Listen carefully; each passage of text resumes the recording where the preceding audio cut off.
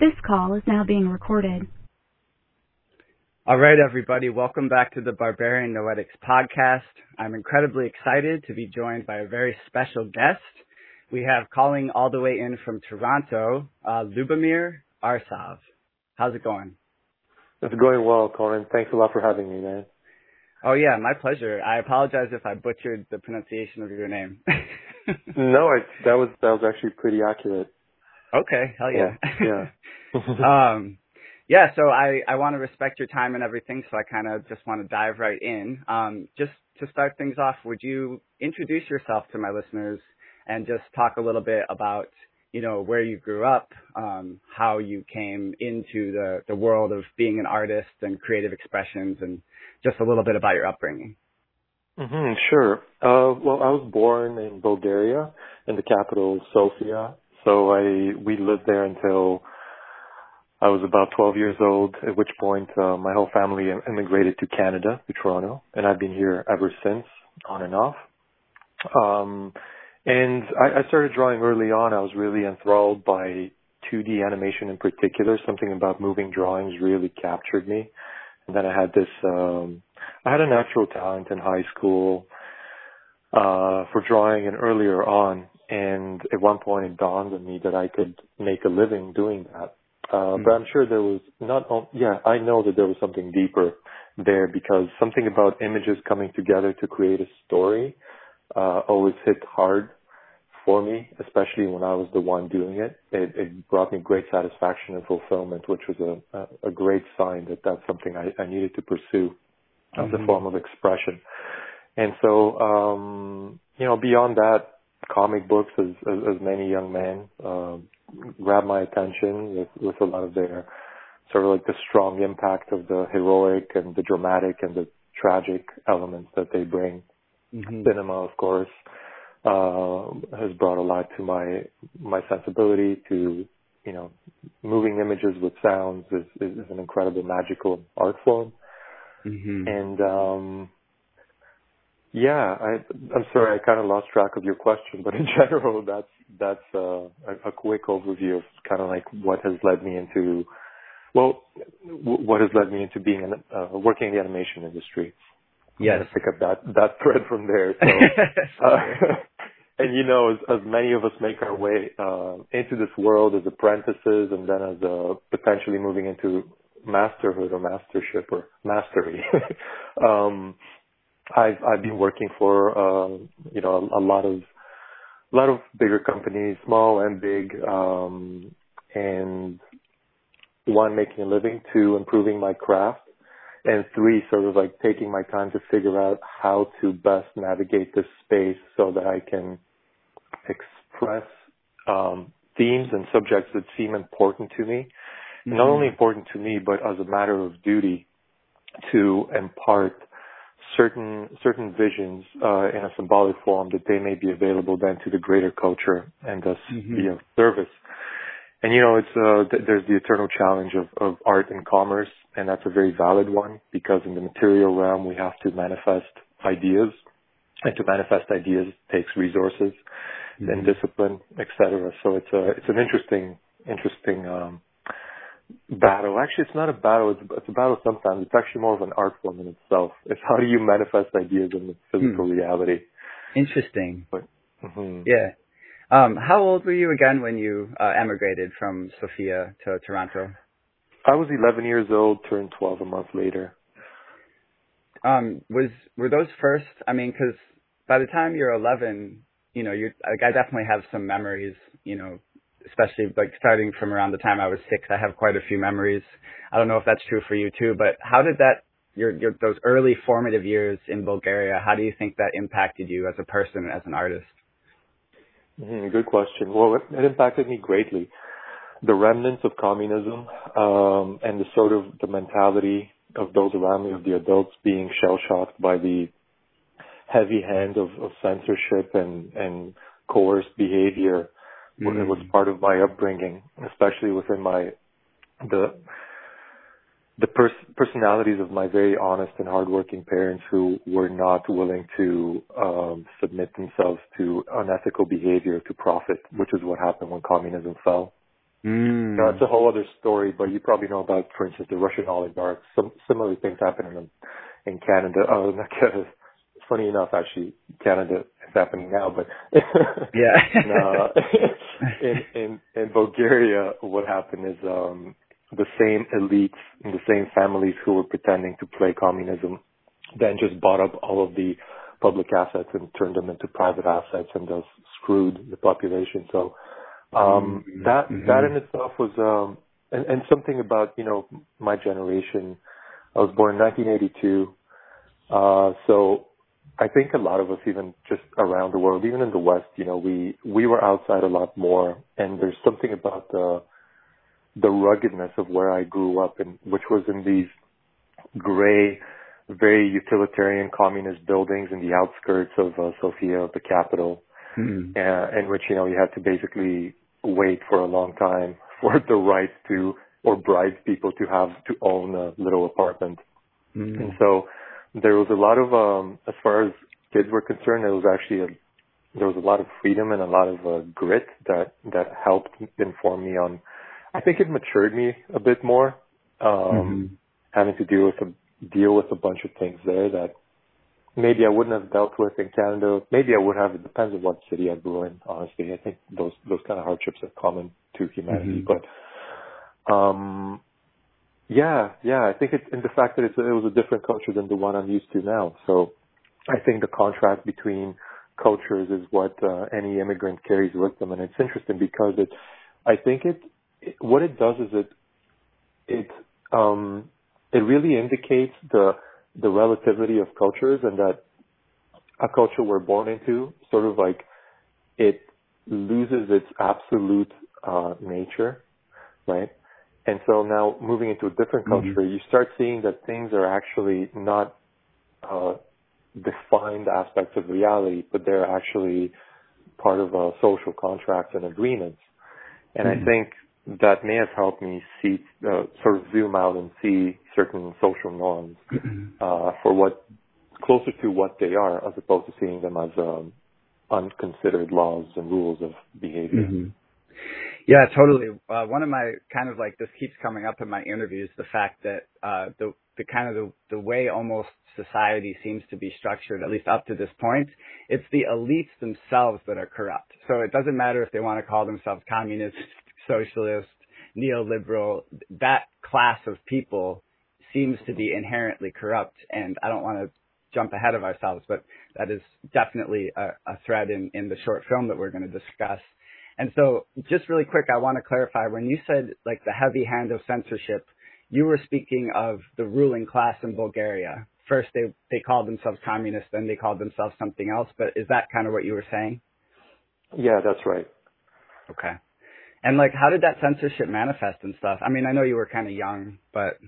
I was young, yeah. So from my parents' perspective and the stories that they have told me, and, you know, all the other adults around us and their friends and my grandparents, it basically is coercion through intimidation. And there were also labor camps in Bulgaria, something that many Bulgarians didn't want to admit, you know, until the 80s. It started coming out a bit more, but when communism fell at the end of 1989, that's when those things started emerging, that the camps were basically these brutal, and you know, my mom, for instance, she was warned a number of times. She tends to tell jokes, subversive jokes, and she was warned by certain colleagues a number of times about expressing her views, and, you know, people would disappear here and there. Damn. I know, like, yeah.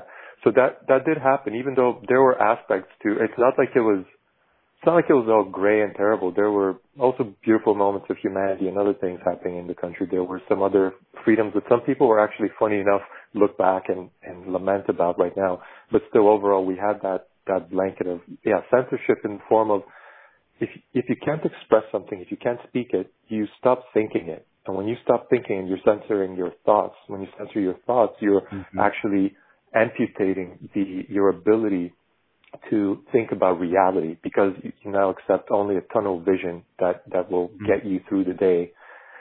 And so that's an incredible violence toward the human soul and spirit in general, as it manifests in the soul. So, and there was another thing I wanted to mention. Yeah, for instance, my dad, in hindsight, he found out that maybe, you know what, I don't feel actually sharing this publicly. That's kind of his thing. But yeah, some no really problem. uncomfortable things were revealed later on about, things happening around him. So anyway, sorry. Yeah. Man, when you described the amputation of thought, that is just so well said, and it couldn't possibly be more relevant and pertinent, especially to our American society right now in terms of how that's such a good point that when you're not allowed to express something, you stop thinking about it, and then that's like that amputation. And right now, like on the legacy outlets, I'm calling YouTube a legacy outlet, even though it's pretty recent, but in terms of it's captured. And if you talk about certain things, they just delete your post or they demonetize your post. And that's I'm just watching it in real time have this incredibly insidious effect on the discourse broadly. And like, I surround myself with my own independent media and I have specific journalists and investigators that I respect and that I follow. But like, if you're just out floating in the world, especially just trying to make a living, trying to get by, it's so incredibly insidious to, like you say, like amputate that. It's the thought police, basically. Like we've entered the realm of the thought police, and it's really unsettling to say the least. It is. Yeah. Yeah. I want you to talk about some of so you said that you started drawing at a very young age, and you mentioned that you were into comic books. Do you have any specific artistic or like mythical or comic influences that really impacted your art moving forward? Yeah, I do. Frank Frazetta is huge, and of course you would know Frank Frazetta given the name of your podcast and your name.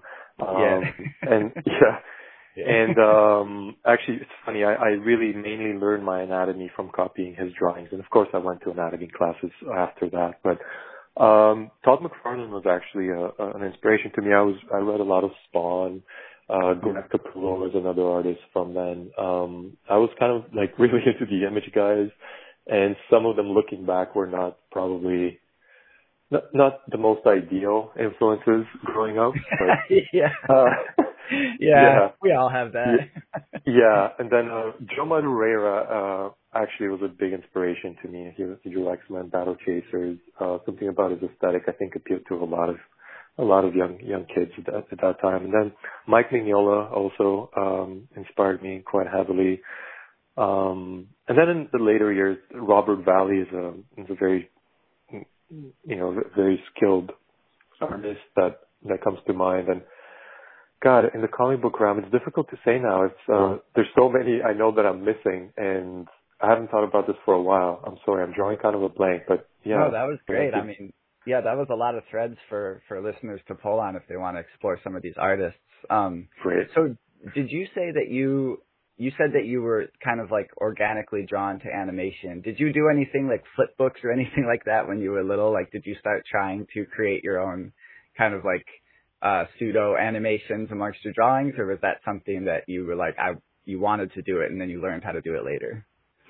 Yeah, so it did start with flip books and stuff like that, doing kind of like obscene drawings with my best friend in Bulgaria, actually. Sounds about right. Yeah, exactly. And that stuff, that was pretty magical in itself. We actually used to grab markers, like permanent markers, and go around the playgrounds and slides, the plastic slides in Bulgaria, and just like basically draw Smurfs and all kinds of other innocent things all over them. That was our like way of bombing or graffiti back in the day. But it was something happened in grade 9, I think, in one of my computer classes. We had a certain program. It was something like what are those presentation programs called? I forget. PowerPoint? Something like PowerPoint. We were being instructed on that, and instead of using it for a presentation, I just started using the different slides as frames and started making little animations. Oh, cool. And I remember that specific day that something ignited in my heart of seeing the sequential drawings turning into a story, and me being the author was exhilarating. So that stayed with me. And beyond that, it was also this deeper sense within me and maybe you can relate, listening to powerful music that would stimulate me emotionally to the point of like fantasies of heroism or just like overcoming hardship and overcoming great odds and the triumph of that. And there were abstract like energies in me that were moving, but there were many of those times that made me yearn for having a great story move through me so that it could be birthed. And I was not capable of doing that then, and I knew it even though I tried with little amateur comic books at home. But that sort of impulse has stayed within me since, and it still comes back.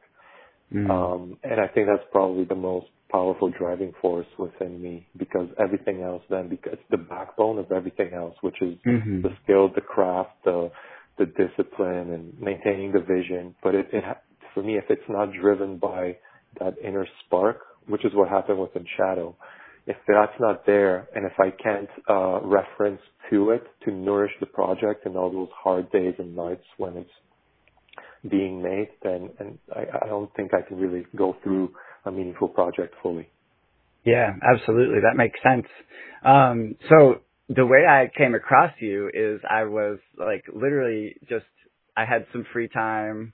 I, had gone to the dispensary. I was chilling and I was like, I want to watch some trippy cartoons. And so I literally just started searching for like trippy cartoons. And I eventually came across like a kind of a playlist of all these different films. And I was like, some of them were kind of more intense than others, but then I clicked on the film that you just referenced, In Shadow, and I really can't describe to you how mind-blowing the experience was of viewing this film. The ability I think first off, I resonate with the vision of the film. So I had kind of that, I was on similar frequency with the film to begin with, but also the way that you convey these ideas, it felt like it was actually quite intense and at times horrifying, the imagery, but it also strangely cathartic, because I felt like someone or this animation was somehow sort of transcribing for myself my own like sort of these senses, ideas, maybe something I'd written about, but never quite like cohered in that way so beautifully. And so I guess the very first thing I want to say is just like thank you for making that film. I think it's incredibly important, and I think that I'm kind of, this is me doing my part to get the message out about this film so that everybody can watch it, because it's essential viewing right now for the present world. And really, really quick too, before we dig into the details of the film, I love the fact that you had your epiphany when you were being taught like some boring type PowerPoint type program, because I think like one of the best, most beautiful things about creativity and art is that it transmutes. And like you were being taught this like lame kind of like office-y sort of sterile like form of like holding meetings and stuff, like some of just the grimmest moments in life. And instead you transmuted that, like you said, with that inner spark flared up, and something in you was like, no, we can like let's take this technology and make use it to our own ends and whatever. I just think that's a really cool anecdote. But yeah, do you want to talk a little bit about how you came to the idea to make In Shadow, and any influences for that, and just bring us up to like your journey of when you had the notion and then you started to create it. Yeah, for sure. And yeah, thanks for saying all that. It's very, very nice to hear. So I was going through my process of exploring the shadow and the underworld of our geopolitical landscape, the parapolitical landscape of like how politics are actually done behind closed doors and all those dynamics. As I was saturating myself in all of this information, and I mean also like empirical information, not just conjectures. I mean like actual data of seeing how this thing worked together. And there was a saturation point after a number of years of delving into this, in which there was a coherent picture that was starting to emerge within me. Mm-hmm. And that picture alienated me from my peers, and from just city life in general and culture in general, because I started seeing artifice in it. And I was by no means purified of any of it or of my lower nature at all. But what started happening was a deep aversion, and something about the dignity of being myself and being human didn't allow me to participate in that and just like put my head down and continue doing it.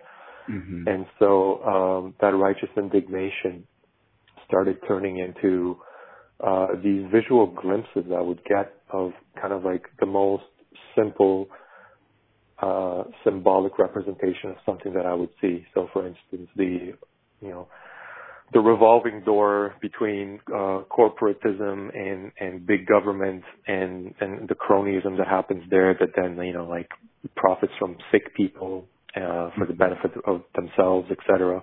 Mm-hmm. And I started seeing images that were like describing that in a way that was immediate and that felt very effective, as opposed to, putting sentences to it, just like I did right now, which you can come in from one ear and exit from the other. Absolutely.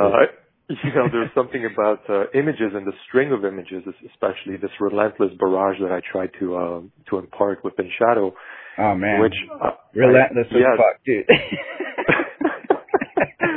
Yeah. There was, for the longest time I had a little scribbled Post-it note beside me on my desk, and it said something like "Be relentless, merciless," something like that. It was some really like there was some fighting words in there, because I didn't want to take it too easy on the audience, just because it was meant to, for those people like you yourself. You said you were aligned to some of the themes in the film, and so. In that regard, there's some preaching to the choir, but also inspiring the troops to really energize them.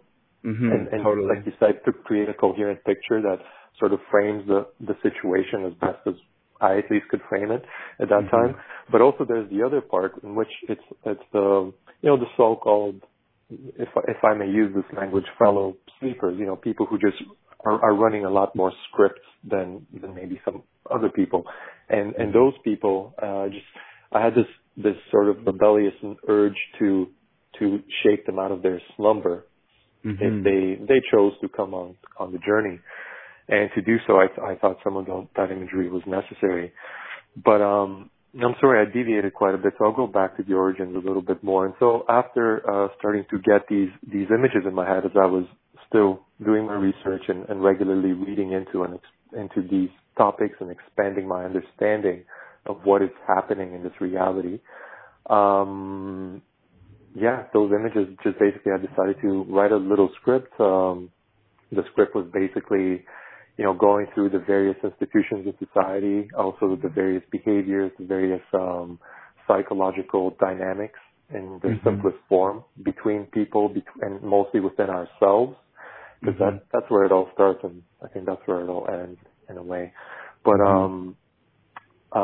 and creating this journey of this mythical journey we're on right now, which is the hero's journey, of really facing our own demons, which are tapped into the collective demons. They're kind of inseparable, and only by bringing those to light can we then deal with them, with all of the greater virtues that we will have to then awaken in order to deal with them. So it's a beautiful journey, because in order to deal with the darkest spaces, we have to bring the highest and most light aspects of ourselves, the most noble and strong and grounded in truth aspects. And without the darkness, it's likely that within this realm of existence, that wouldn't happen. So there's this sort of dance that happens, right, with the darkness and the light. Interesting. And which is why we can respect the darkness for the burden it's taken on upon itself, and many of the lost souls who have succumbed so deeply within the program of unconsciousness that they have they've truly damned their souls, and like blessings to them on the ascendant path back to God, to source, because that's not going to be an easy journey. So anyway, having that brought out into the collective consciousness through this imagery was my hope that it would create some sort of template for the audience to then make sense of the things that I thought were to come. And here we are with this situation right now in 2021. Oh my God. And I do think we are at the beginning of something great. And we'll see what great means exactly. Right. But I think so yeah. So I included this in the list of questions. I was kind of giving an idea of what we were going to cover in the conversation. But one of the things that struck me watching this is, cause I could not watch it multiple times. I had to kind of stop myself because I was just literally going frame by frame and pausing and just appreciating, because each frame is so subtle, and there's like you notice new things about it every time you watch it. But I had to stop watching it because it was so deeply embedding in my unconscious. It was starting to affect my mental state. And as someone who continues to struggle and has struggled with depression and anxiety, I have to watch that stuff. You know what I mean? So, but I was thinking then for you, for the creator, because you wrote this, this is your creation. How was it for you psychologically while you were actually constructing these images? And was it challenging at all for you to be like right up close and personal with really some of the darkest and most repressed currents of our society? How was that for you psychologically? Yeah, for me, I think it was kind of the reverse, because I was already burdened by those things psychologically. And so actually externalizing them through this art, especially for what I perceive to be a greater good, became somewhat therapeutic. So the more that I was able to put these images into the physical realm, the more of them that I got ready for the eventual animation, I think the more I made peace with this dark reality. So it was processing it all, actually. I didn't realize it then entirely, but there was something about, there's a satisfaction of within any of, you can relate to this sort of the shamanic archetype of the warrior archetype, let's say, of the shamanic warrior who goes into the underworld and sort of like brings out in an understandable way to the culture the underlying psychological dynamics. And so there's that for me, for my personality, there's a satisfaction in shining a light on quote unquote the devil, right? We can just use that mythical term, on the darkness. Something about that felt like, I don't know, it's funny, the word retribution comes to mind, but it's not the right word. It's something about maybe justice, like justice in the truest sense of something unsavory hiding and having a negative influence, and something that is also actually created by the unconsciousness of every human being on this planet. So something about that gave the rebellious part of me some satisfaction, like, all right, you guys want to do this, you want to live like this, well, fucking look at this. Yes, absolutely. So there was that youthful rebelliousness in there. But there was also kind of like, like the righteous battle. And I mean that in a good sense. The righteous battle for like, all right, well, we're going to shine a light on this darkness and it's going to sizzle. And that's what happens. It's just going to transmute into light. So I'm sorry, I'm not quite hitting what I'm trying to say. I can't quite find it. But in general, there was that satisfaction. So yeah, it didn't feel too dark for me. It felt more like, fuck yeah, it felt like that. That's a testament to that transmutation power of art, and how, like any sort of, what I've learned is that creativity and making art is my number one best tool in my toolbox for combating depression. And I think the word that came to my mind was rehabilitation. I feel like part of what you were doing in the film is an effort to rehabilitate that shadow, to bring that shadow back into the light. Because like you say, like, and I'm not always good with actually sitting with this, but I know that it's the highest truth. is that everything is connected with Source, and that these beings who have sacrificed their souls so grotesquely are going to be dragged back to the light. And I do have empathy for their souls because it is going to be really intense. And so it's like, yeah, I don't know if that captures a little bit about kind of doing the individual work of confronting the shadow, but bringing that to a collective level, I feel like is definitely something that the film achieves. Yeah, for sure. Were aspects of this piece inspired at all by Carl Jung's idea of the collective unconscious? Are you a reader of Carl Jung? I am, but not as much as people would presume, because, I attached that Carl Jung quote to the film. I have, of course, huge respect and admiration for Jung, and I've benefited greatly from his framing of reality and everything he's unearthed from our heritage, especially within the West, our spiritual heritage. Mm-hmm. He's brought forth revitalized. He's in part hugely responsible for revitalizing the shamanic archetype within the Western consciousness. Mm-hmm. So, I did not start thinking of Carl Jung when I embarked on this journey of making the film. Interesting. But while making it, I started seeing some. While making it, it's not like I knew fully what it was initially. As with any project, whether it's art or any other project, there are emerging qualities that become clear by going through the process of making the thing happen. And so greater understanding and greater synchronicity started coming online for me to define what was actually happening, what this piece was about. So Carl Jung's concept of the collective shadow started emerging later on, and I didn't have the name ready until much later on in the process. But it felt very apt to me, because then once the name clicked, I really understood the project much more.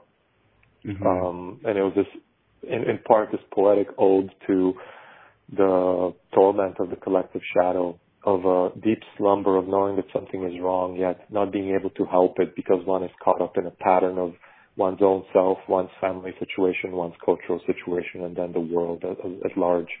So there's this sort of like running through mud kind of feeling, and it's like it's sad. Like that's a tragic state, and yet it's only we collectively and individually that can sort of like navigate where the land is and make our way there and get ourselves out of the mud. And there's no one that will really pull us out, I don't think. Correct. Yeah. And then, sorry, I don't know. That was an interesting kind of tangent, but, so with Jung, the collective shadow really plugging back into the project, started making sense of it all, especially the complicit nature of every individual. And I don't know if you've looked into egregores, but within the Western esoteric or magical tradition, we have the egregores, which are psychic beings that gain autonomy only after they're created by a mass investment of thought forms and behaviors, which then actually separate themselves, and instead of being ruled by the humans that think them, they now become these aberrant separated energetic clouds that now actually impose their rules upon the crowd, and then they use the crowd and siphon energy from it. So we can see that within, especially the last 10 years, as the social tensions escalate and there's huge censorship and huge polarization. We can see that there's no real interest in listening to another side, and we can see these egregores in action. So, interesting. Yeah, and I mean, huge movements, huge ideologies are just that. And there's a certain way to address them and to not poke at them directly, because one gets destroyed, as we've seen. So there's smart ways to deal with them, and that's where wisdom and knowledge are very useful in this situation. But I don't know how I got into that. I think I just wanted to relate something about the unconscious. Yeah. that's fascinating. And I think I'm glad that you brought that up, because even though I have, I've kind of, I should say, dipped my toe into specifically the chaos magic tradition. But for some reason, up until now, I think I'd seen the word egregore, but I hadn't really, thought of it or had it described to me. So that's going to be an interesting thread for me to pull on, because I'm very interested in all that stuff. There's a scene in the film when you show a line of human beings, and each one has their hand over the mouth of the person next to them. And I just think that is so incredibly potent, what you were saying about the scripts that people are running, because we have individual scripts and then we also have collective scripts, and they work in tandem. And it's almost like that is one of the traps of the psychological warfare we're always being subjected to, is to place your hand over the mouth of your neighbor. As your voice is being repressed, you kind of like pass that along. And I just think that I mean, I don't mean to just go overboard with the praise, but every frame is so profound and resonant to me. It's just really, really incredible. So do you mind if we pivot into some specific questions about the film? Sure. Is there anything else you wanted to add or talk about before we do that? No, other than I'm usually, when I've spoken about the film publicly before, I'm concerned about defining anything specific, simply because it really, I always say this, but it sort of collapses it into a meaning that may be impoverished just based on even my own conception of it, because I've seen these symbols are greater than the author's understanding of them, and I've seen a lot of for some things I've seen deeper realizations and analyses by audience members, and which have informed me as well. So maybe I'll just say to those who are listening that whatever I say, just take it as something temporary, and I would not lock down that as a definitive meaning.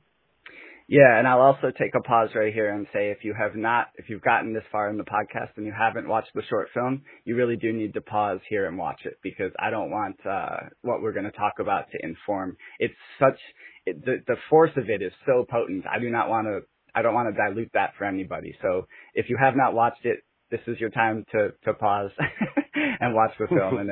And I completely kind of resonate and understand what you're saying about how, it's kind of like the inverse of the egregore. There's also positive versions of that, and it's like, these ideas are the moment that even though I am a writer and I enjoy poems, but one of the reasons I like poems is because they are more of it's a sensation of the thing. It's not necessarily trying to pin the thing down, because the moment you pin the thing down, you just shed meaning. It's you know what I mean? It's just, it's almost like the whole thing of the sand, the more you grip the sand, the more it runs through your hand. Yeah.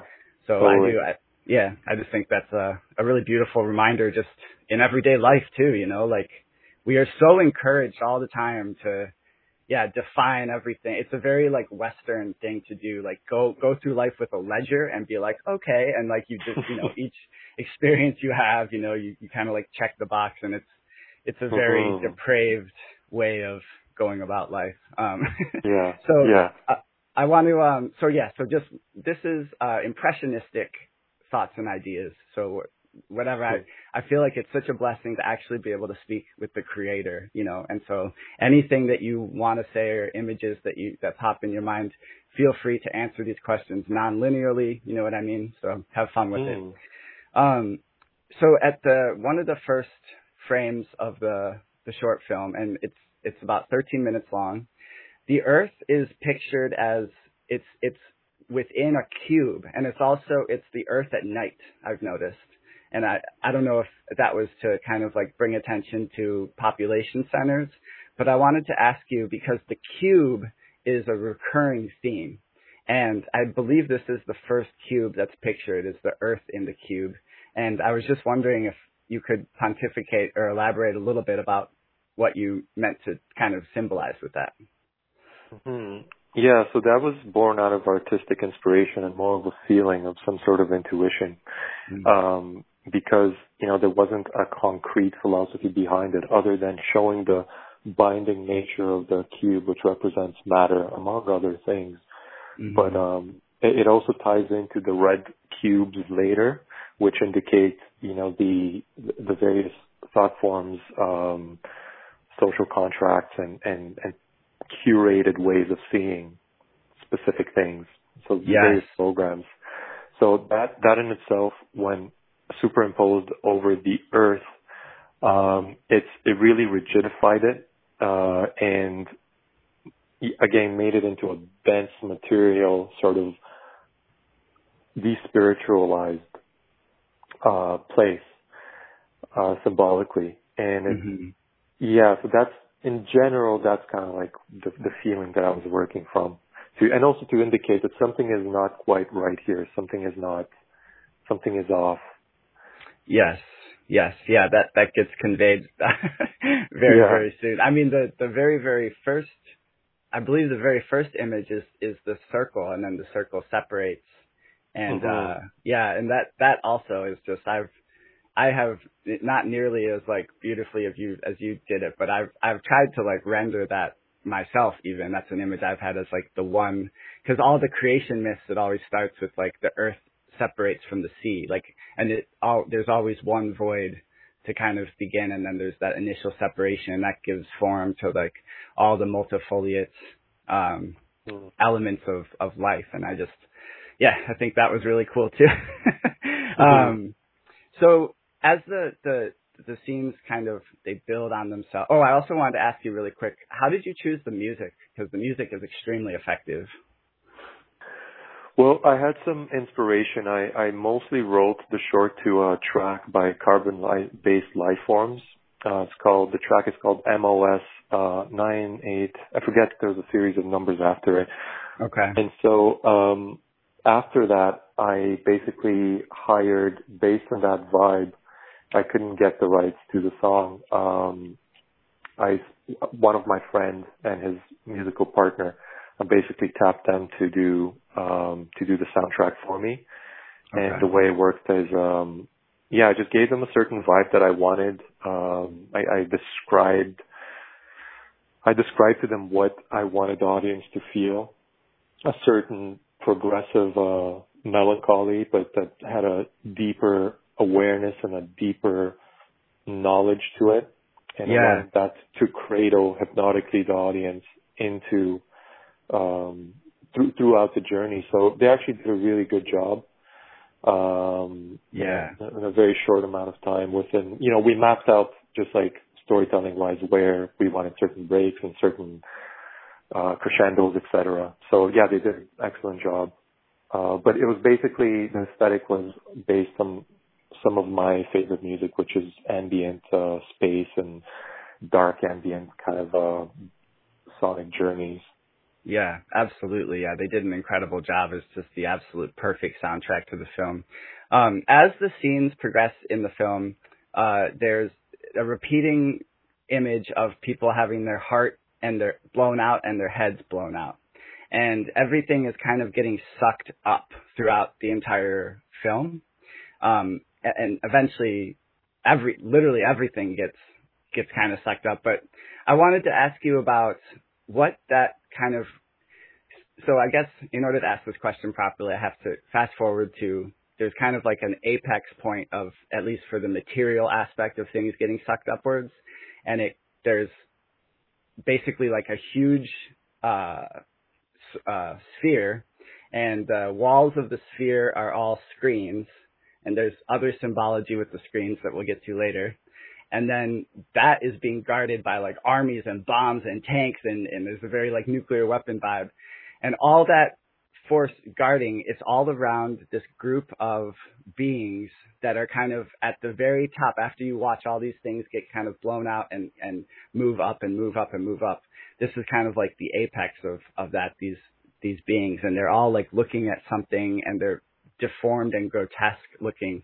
And you also do a so effective job of having them look at you, the audience, you know what I mean? Like almost like, what are you doing here? You're intruding. Like, that was incredibly effective too. But I just wanted you to expand a little bit about what is what the layers mean to you and how everything is getting sucked up vertically, like what that represents to you broadly.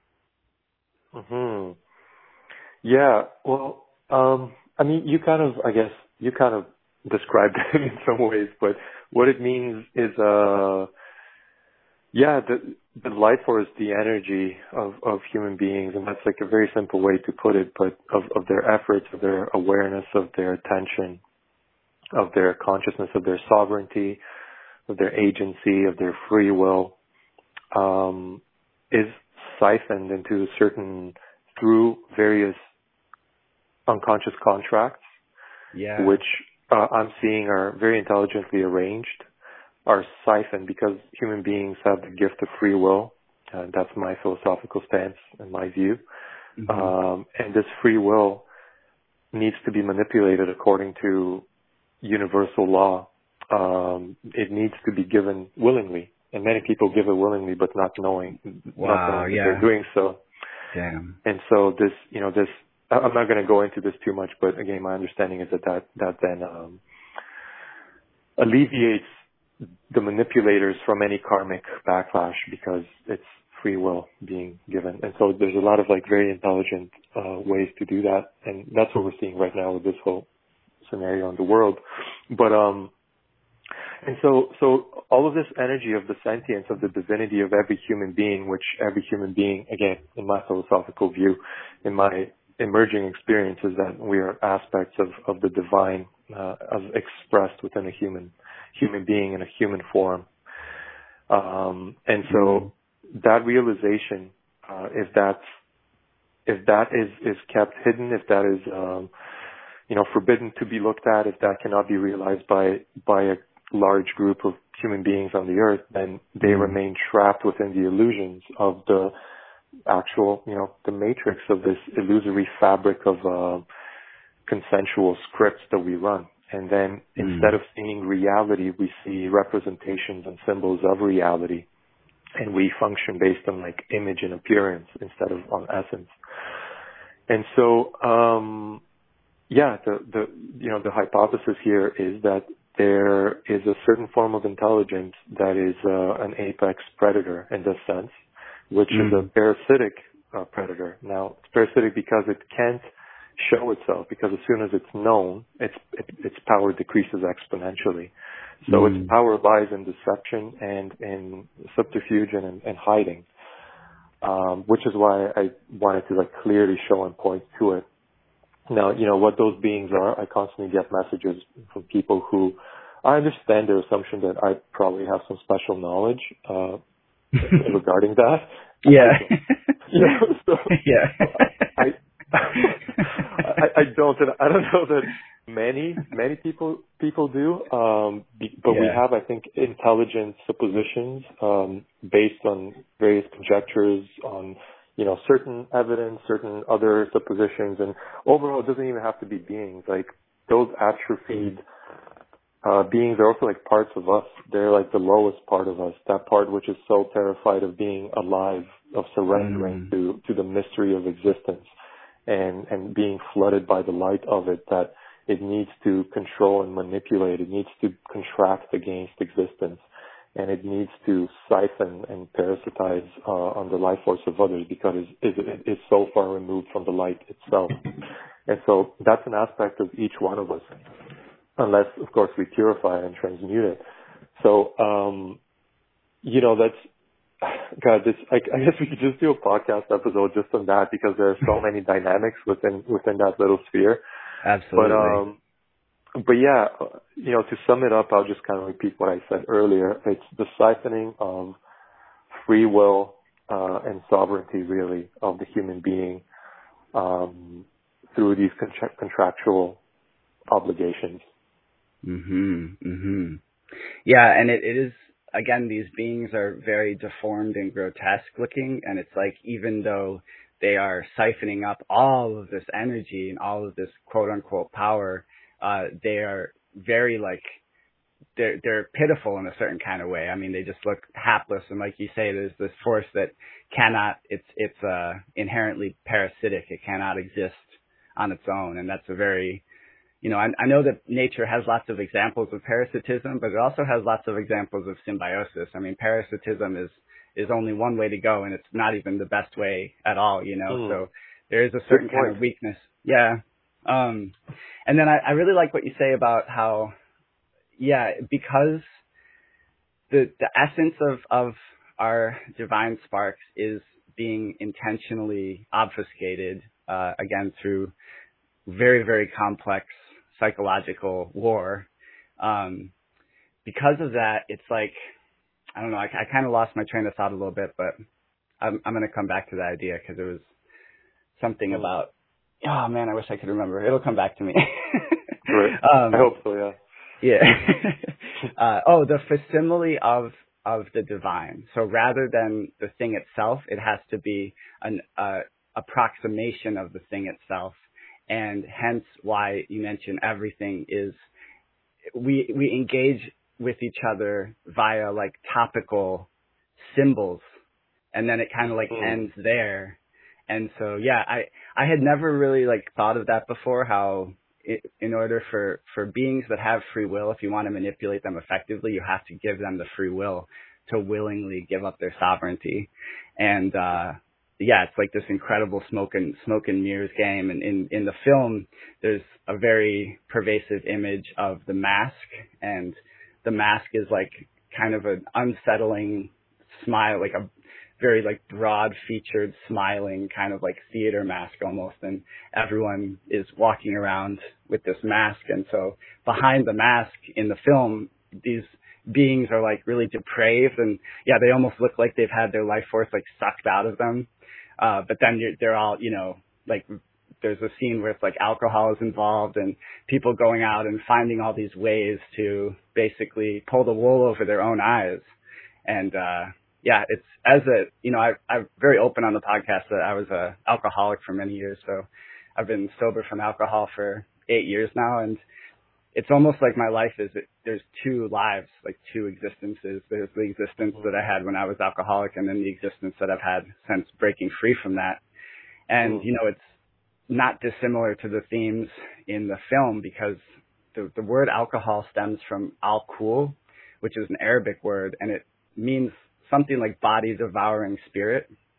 And the idea of like when, you drink, your personality changes. For me, I would black out a lot, so then you wake up in the morning and your friends are like, dude, do you remember last night? And it's like, how could you have possibly acted in that way? And it's almost like with the alcohol, at least you can point to the alcohol in that way. It's like, thank God for small blessings or whatever. At least you can point to be like, that's the thing that's fucking up my life. At least, one of the major aspects that's fucking up my life. But with this matrix, I mean, for lack of a better term, it really does describe it, that everyone finds themselves enthralled by and entrapped in. It's like there's that unknowingness of like almost like making us forget about our own divinity ourselves.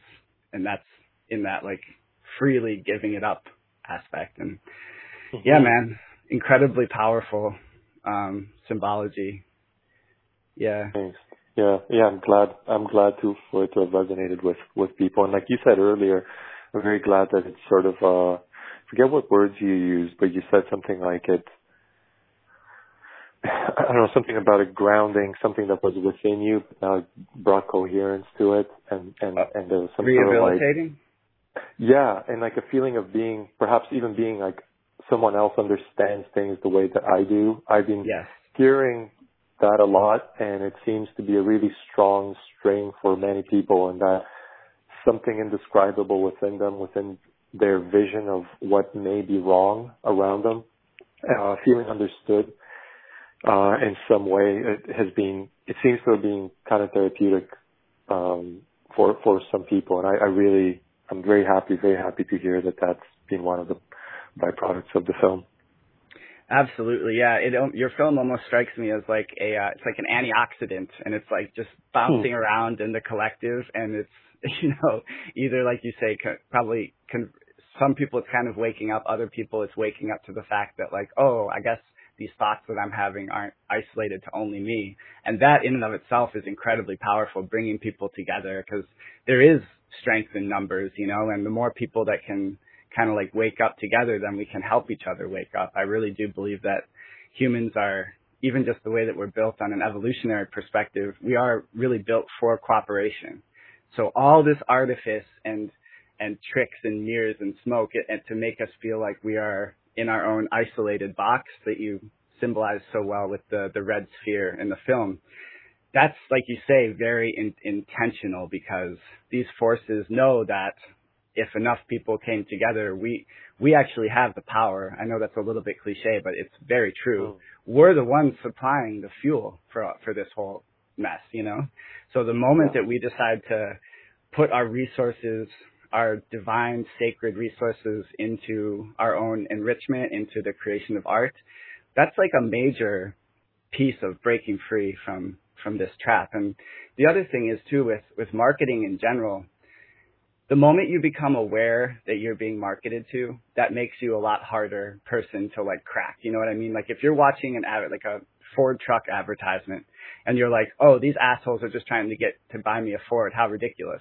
then it's not going to have that much effect on you. If you're in like a hypnotic state and you're gorged on Cheetos and you're kind of just like, your brain is like half dead and you're absorbing the Ford commercial, that's when you'll wake up the next day and be like, dagnabbit, I kind of want a Ford F-150. So it's like the moment that you become aware of the manipulation, I think is that severely weakens the position of the parasite. So I don't know. Do you have any thoughts about that?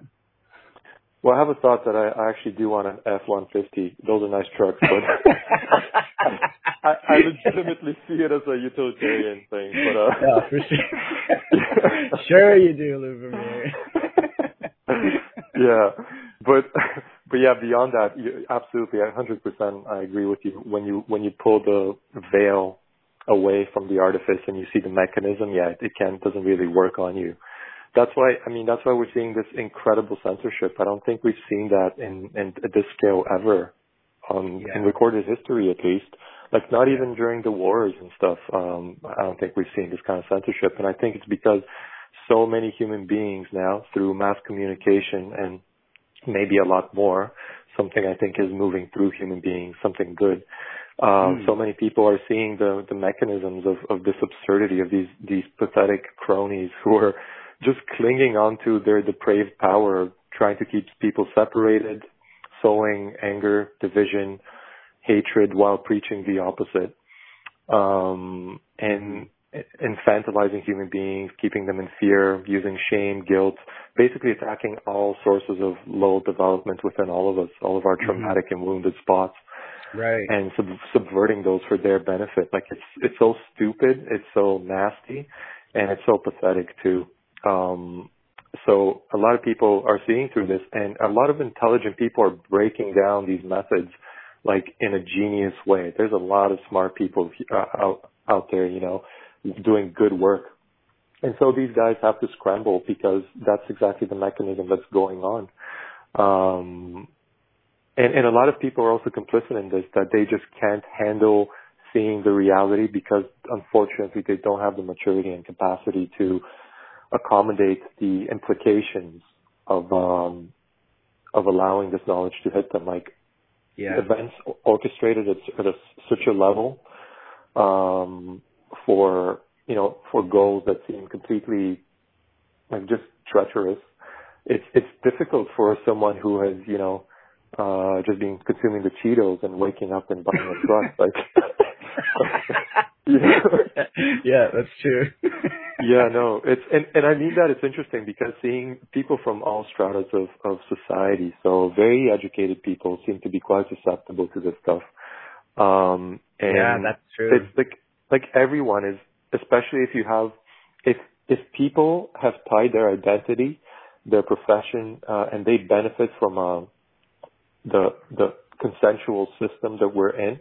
Mm-hmm. If they have no self, if they haven't developed a self outside of that that's grounded in the eternal essence of their presence here and now, if they haven't individuated enough to be able to stand up to the crowd and know that what matters more is truth and virtue and right conduct, if that's not there, or at least the seed of it, then they have nothing to fall back on, because any truth basically challenges and destroys the full framework to give them security.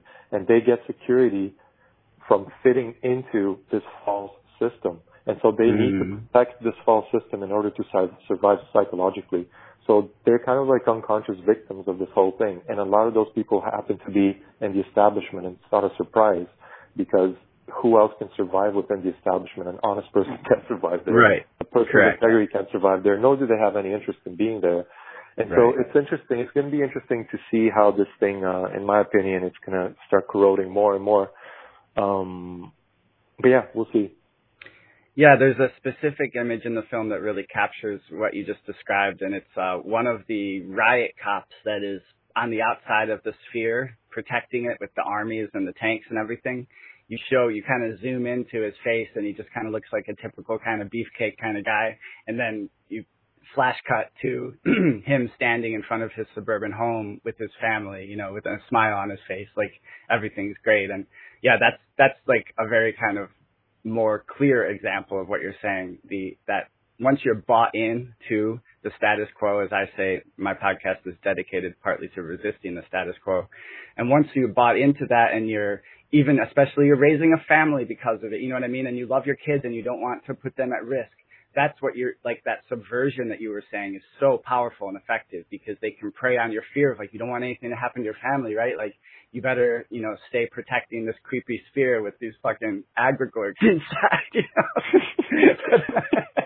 But I wanted to, we're already at an hour, if you can believe it. So I want to start to kind of bring the conversation to a close here. I could just talk to you all day, but I do have to get to work and stuff. And I'm sure you probably have some things you need to do too. But I want you to expound on what you briefly alluded to, that there is something moving through humanity that is good. I don't even want to say anything more about it. Would you just expound on that, what you meant? Yeah. So I do think, I have private thoughts on some things, some things that I don't really want to commit to publicly, just because I want to say things that I can substantiate much more. So I'll just say that, I'm seeing like an impulse of goodness that is moving through people, something that gives meaning and purpose, and something that is much more noble than the repetitive, going through the repetitions of this sort of culture that just cycles lower self impulses. I think it's a higher impulse, something that is beyond the fallen world of decay and impermanence. I think that we have seen many prophecies from many traditions around the world about what potentially this time holds. And I think there's something valid about that. I think it's a challenge right now. We're in a situation, and I'm supposing that we generally may see the current situation in a similar way. We haven't actually spoken about it, but we're in a situation right now in which we are challenged to really, it feels a little black and white in terms of moving into the right conduct of harmony, opening, of love, of strength, of courage and honesty, or moving into subservience, compliance, weakening, no free will, and an abdication of the individual, moving into fear, and then moving even worse into this technological fetishism that's brought in by these high IQ traumatized human beings at big tech who have these transhumanist fetish wet dreams of controlling the life force and the organic and all that is alive by making it predictable through algorithms and mechanical surveillance and like all these things, which are again just quite pathetic. Like technology can be beautiful, but unfortunately right now it's in the hands of immature beings who are playing with it. So what is moving through us is just that. I think those people who see it have no option but to fully embrace all that is good within them and live in more and more truth and shed all that is false, because any complacency, any fence sitting actually abdicates free will, and anyone who is fence sitting in the coming years or worse, complying, will be subsumed in this wave of enforced behavior, thinking, feeling, and worse. So, I'll just say, like, something higher is moving through us, and that's just what I'm seeing. And that is manifesting to the degree that we open and surrender with deep presence and strength and groundedness to this form. Yeah. I'll share just a personal anecdote that complements what you just said. So for me, I value mythical language. So I enjoy mythical language. I don't shy away from it. And so I appreciate angels, and I communicate with angels. And when I quit drinking, I was incredibly depressed because my whole social life, I'm not going to get on a crazy tangent right now, but my whole social life was based around alcohol and drinking. All my friends were drinkers. So then when I couldn't be around them anymore, and so I lost my whole social life. And so it was at the same time that I was facing all my own shit that I had been repressing through the alcohol, I was also incredibly lonely and isolated feeling. And I went to some very, very deep depths of loneliness, and, I had suicidal ideations and all this stuff. And the one thing that really rescued me from that was going out by myself in nature, even in a city, just finding someplace kind of on your own in a park or cemetery, anything, and communing with that higher power, that what you speak of as that good thread that is moving through humanity. That communicating with that intangible spiritual force was the only thing that I was able to kind of resolve my loneliness with, because I felt on a very, and I'm not saying that I somehow became enlightened and then I never had to go through this process again. It's a continuously unfolding process. But I realized in my moments of epiphany that I was never alone, because you have all these spiritual forces constantly imbuing you and around you. And it's very easy, even in this, fallen world, to appreciate a sunset, to appreciate clouds moving over a full moon. I was going to ask you to, I don't know, you don't have to talk about this if you don't want, but for me, psychedelic substances have been very helpful in terms of cracking open that veil. And so, that was just such an eye-opening and awakening experience for me. And so in that way, I guess that's how I kind of earned my faith in something greater. It was through a direct experience of it. And so I feel so strongly that each part of this awakening process is to have these personal transformative experiences. You're not going to go to a motivational talk and absorb by osmosis all that positivity. I mean, that might inspire you to do the work, but really it's work you have to do on your own. In my opinion, that's been the only thing that's worked for me. Do you have any meditation practice or anything like that you use to commune with this force of good? Yeah, I do. I just want to say nature. Yeah, absolutely agreed. It's extremely important. I'm still living in the city, so my partner and I, we are in nature every week, and both her and I commune with nature and deepen our relationship with nature, because the divine manifests itself through nature, and there's Absolutely. so much for us. It teaches us, and that's why there's this real strong push within this unconscious force to separate humans from nature and bind them to this technological closed loop. But yeah, meditation, yeah, absolutely. So I have a daily practice in meditation. I've gotten just back into daily deep breathing. So I do conscious connected breath work for about 15 minutes a day as well.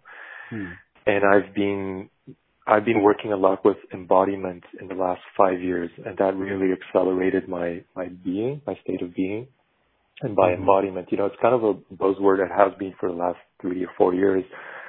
I'll give you my sense of what embodiment is, and that is attuning deeply into the felt sensation of the body, bringing consciousness into every aspect of the body in this divine vessel, because the body is an unconscious feedback loop. It's a feedback mechanism, because it gives us immediately the parts of our unconsciousness that are inaccessible in the form of numbness, discomforts, and other parts within our body that we dare not tread because trauma and wounding stay there. So in the act of bringing consciousness and light to those areas and bless and kindness and befriending those areas and inviting them back into the wholeness of the self, we are reclaiming and redeeming bit by bit our entire being.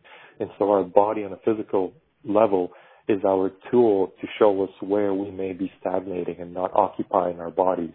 So the more we sensitize, the more we visit and revisit these exiled areas of unconsciousness, we start bringing more and more into our soul, in a way, into our body. And the more grounded we are in the body, more in tune we are with our intuition. We know when we are deceived and when we are in truth. Our feelings are felt in our body. So the more we can tune into the body, the more we can start being in tune with the feelings and what they show us and our emotions. Whether right or wrong, we can be masters of our experience as opposed to be at the mercy of it. So this embodiment process is something I try to do whenever I am aware of it, of being in my body, feeling my body, whether I walk down the street or in the forest or I'm with family. Whenever I can, I tune into like relaxation and breathing deeply. And really, if there's ever, things come up like fear and anxieties, embracing that as a warrior would, go into it and create the space around that and feel it as it is so that it can then completely transform. And, seeing it fully and honestly and being there as a caring parent for something that is aberrant within us, instead of locking it away with strategies that will just keep pushing it away, right? And that's where like addictions come from, and like, or overachieving or neurotic hustling and entrepreneurship. All these things. There's so many ways to avoid this, right? Rising and grinding. Yeah, exactly.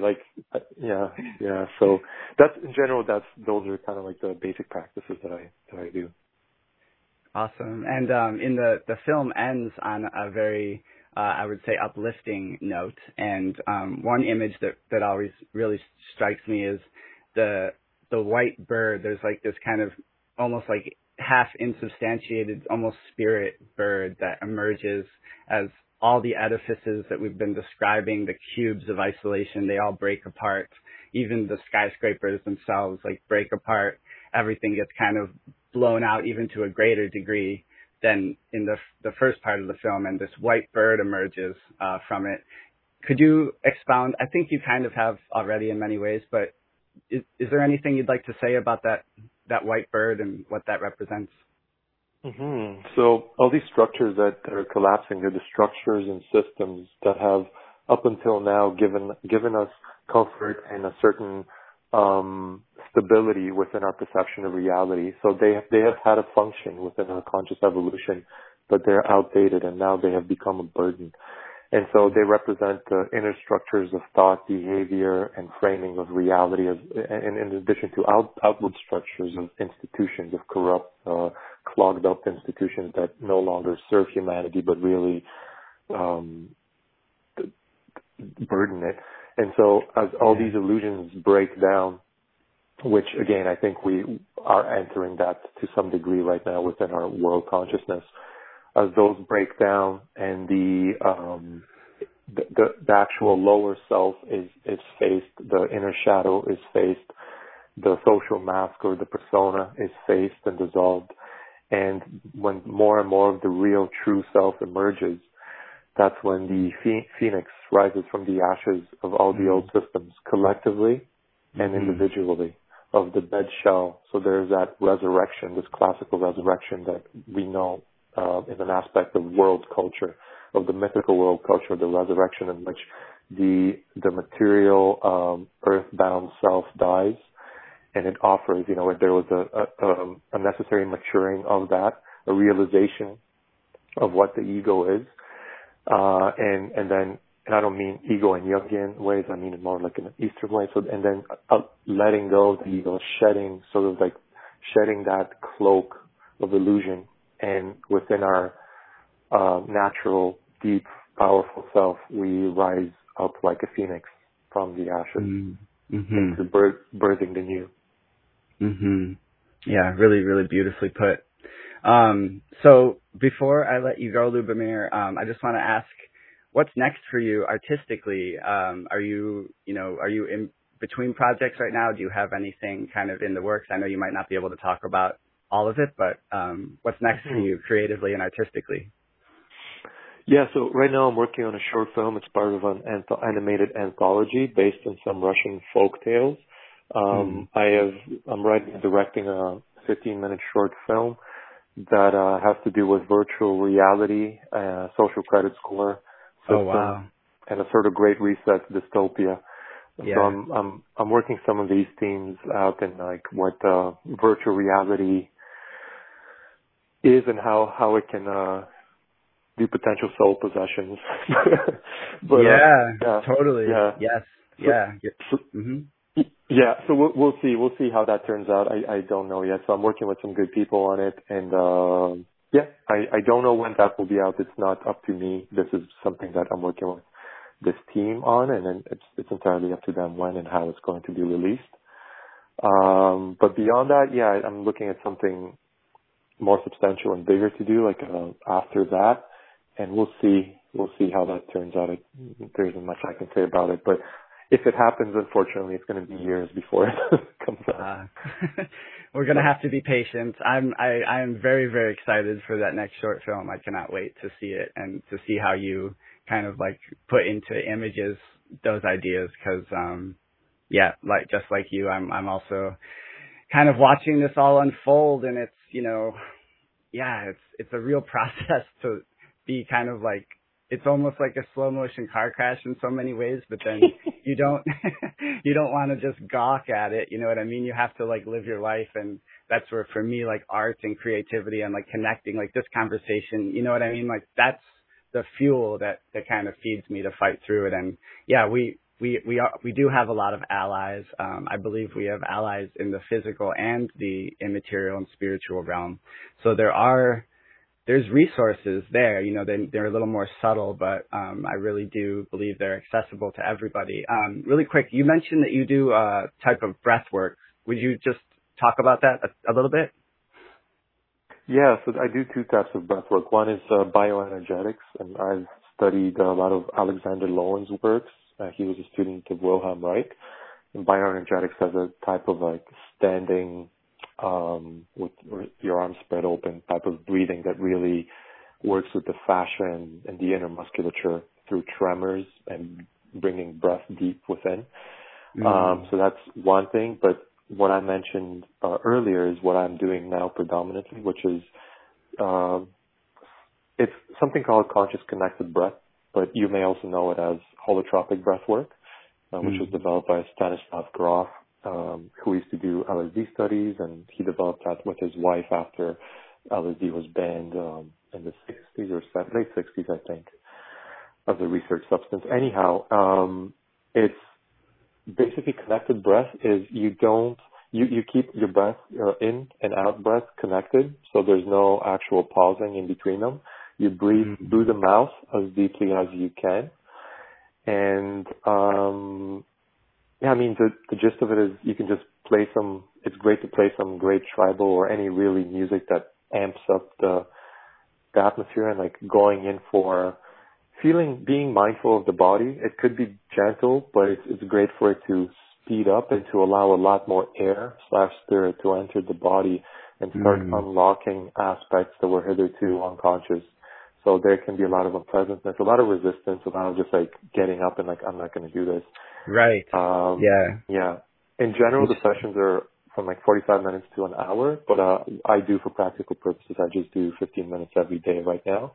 And that's enough to get a lot of life force within me and unlock some things. And this, like everything else, is something that compounds. And, you know, it's, as we now know, it's best to do something for 5 minutes every day than like do 5 hours once a week, you know. So it's about incremental, everyday habits that really create big changes. Absolutely. Does that fulfilling enough for other description? Absolutely. Yeah, I always want to give listeners threads they can pull on for their own self-development practices. And yeah, I really like that. I'm going to look into the holotropic breathwork. That sounds really, really interesting.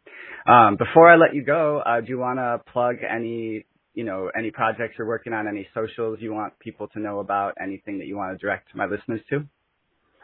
Well, I've been quite inactive, but I will start posting on Twitter. I have a newly created Twitter account, so you can just find me at Lubomir Arsov.